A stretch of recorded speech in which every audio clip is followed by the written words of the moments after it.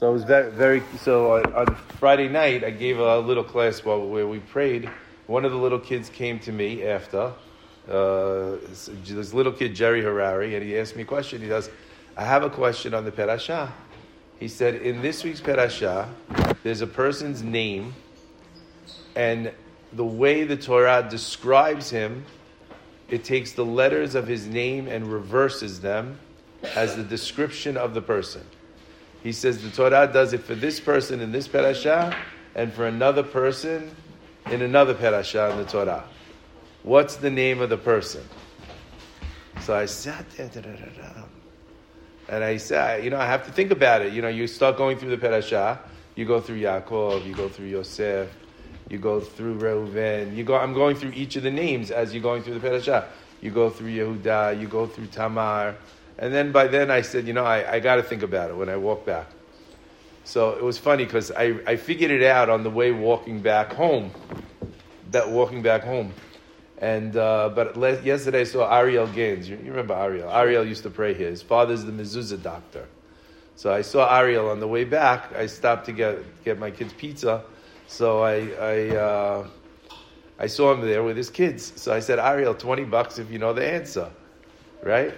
Ariel says, I don't know the answer, but could I have one phone call? So he called his father. A lifeline. His father got it. Boom.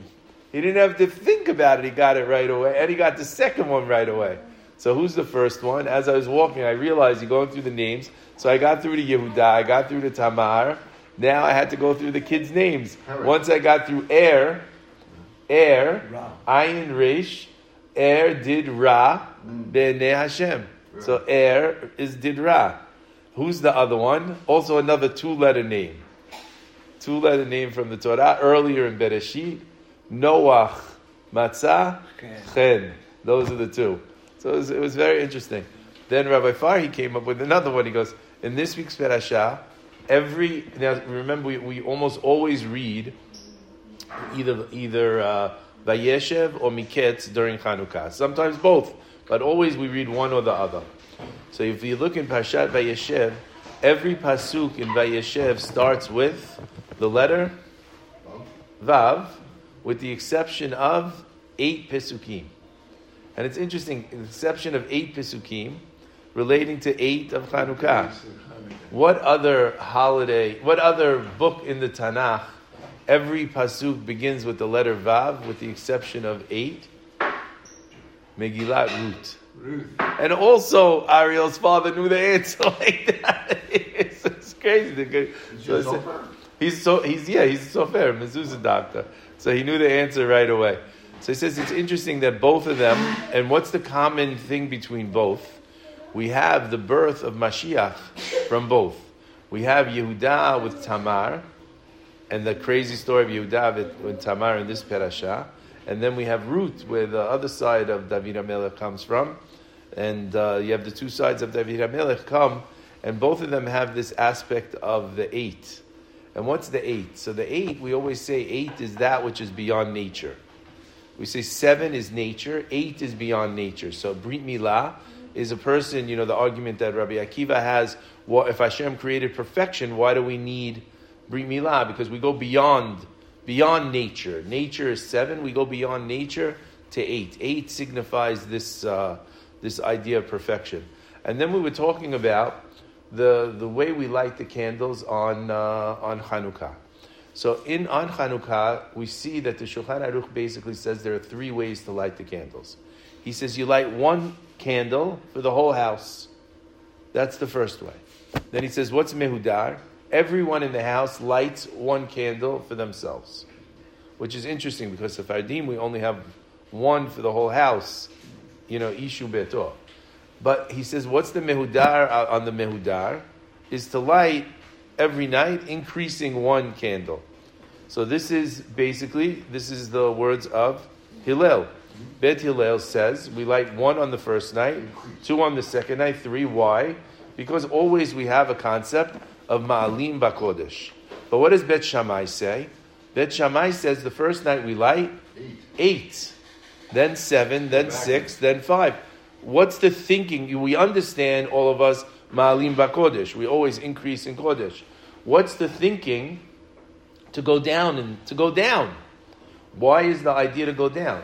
You have any? Well, no, they start with a major spiritual push. The initial aim is just to overwhelm you and inspire you. So it's interesting because if you think about it, one of the reasons is similar to what Baruch was saying. He's saying the potential on the first night is 8. By the second night, the ness is only 7 because we already got by one night. So the potential ness is 7. 7 nights left of oil. And then the next one, so he's dealing with the potential ness on each one to show this is what we're celebrating. The miracle was that we had enough oil left to last us 7 days. We had enough oil left to last us 6 days. That's the ness, he's saying. The potential is the ness. Another opinion is that... You'd be working with the opinion that the reason why it's 8 nights of lighting is because the fact they found one in the first place. So we see the interesting thing was we were looking that why do we have if we have why we should really celebrate 7 nights because the first night there was no miracle. But then one of the opinions is because there's actually a book with 500 opinions of why we have 8 nights of Hanukah. One of the opinions that we have 8 nights of Hanukah is that year, and this is also seems to relate to the Bet Shamai, is because that year they did not celebrate Sukkot, and when we celebrate Sukkot, because the Greeks came and they messed up the Bet Hamikdash, so they couldn't celebrate Sukkot. And Sukkot we celebrate between Sukkot and Shmini Atzeret. We celebrate 8 days. So to be metaken, those 8 days, they made 8 days. Also, we could think of what was the reasoning behind Bet Shamai. If you're saying it relates to the 8 days of Sukkot, we know that during Sukkot we bring how many sacrifices for the nations? 70. We bring from the first 7 days of Sukkot 70 sacrifices. If you're going to tell me to bring 70 sacrifices for the 70 nations, and I have 7 days, if you're thinking about it, how many would you bring each day? 10 sacrifices each day is 70. Except we know that when we read in the Torah, it's not like that. The first day we bring 13. The second day 12. The third day 11. The fourth day, and we go down. The question is, if we're going down, why are we going down? Why are we going down? So Bet Shammai is saying, if we're learning from Sukkot, we're going down each day. But the question is, why would we be going down each day? Why would the Torah tell us to bring it down each day when we're bringing the sacrifices? The 70 sacrifices, who are we bringing the 70 sacrifices for? The Umot HaOlam, the nations of the world. So what are you trying to do? You're trying to tell the nations of the world you should decrease, till you get to the point that you realize that everything is based on Bnei Israel. Everything's based on Bnei Israel. That they should decrease in power. That their power should decrease until they realize it's Bnei Israel. So Bet Shammai is saying that we're going from there to there, just like the world should realize that all the light is in the single light of Bnei Israel. We should go to the single light of Bnei Israel. And what's our goal? To be Or Lagoyim. One of the interesting things is that where do you put the menorah, the Hanukah? Where should you put the Hanukah? So we say the Hanukah, we should generally put it by the door. Which side of the door? So if the mezuzah is on the right side of the door, where do we put the Hanukah? On the left side of the door.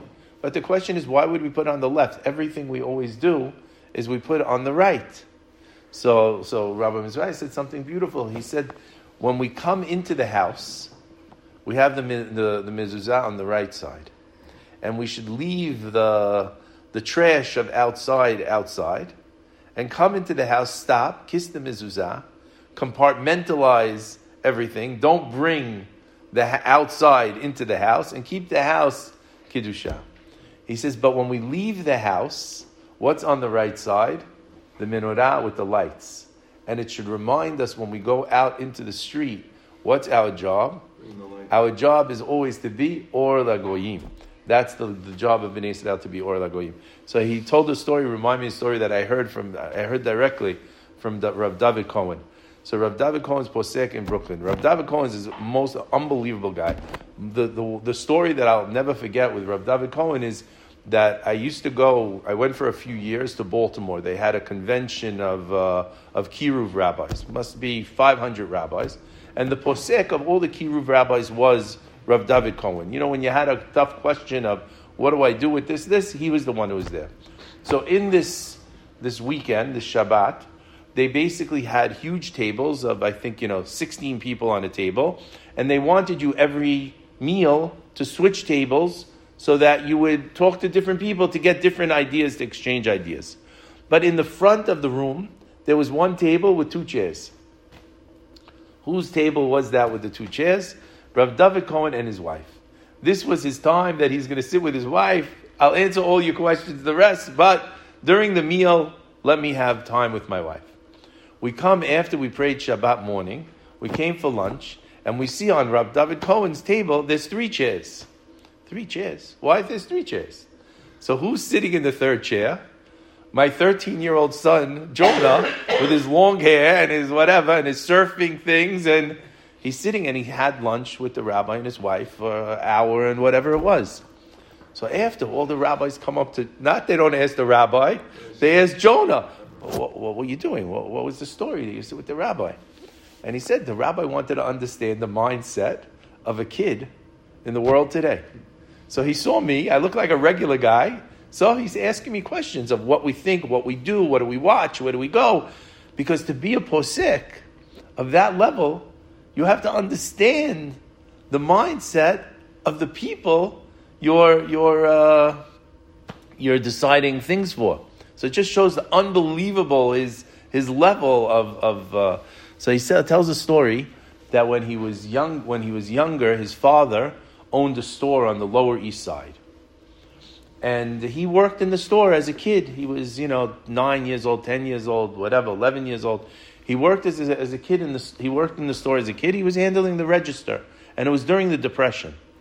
And people from uptown, the wealthier people from uptown, would go shopping on the Lower East Side because you got the bargains on the Lower East Side. So it says a lady came in, and she paid $1 for something, and he gave her the change. As he put the $1 into the register, and $1 in those days was a lot of money. My father used to tell me that for a nickel you bought a hot dog, and another nickel was a knish, and another nickel was the rupiah. That's he says he puts the $1 into the register, and as he puts the $1 into the register, he realizes it's stuck to a bill behind it. There's a 10 stuck to the 1. $10 in those days is a lot of money. He realizes it's not his money. He takes the 10, he closes the register, he runs out the store to get the lady. He looks and he sees the lady start walking down into the subway, down the block. He runs to the subway. By the time he gets there, she already went through the turnstile and paid the token, which means he has to pay a token just to go through to get to her. He pays the token. He runs out of breath to the lady, and he says, "Ma'am, you took too little. You had a $10 stuck to your 1." And he gives her the $10 bill back. And she says, what, you came all the way into the subway to give me the money and could have supported you for whatever.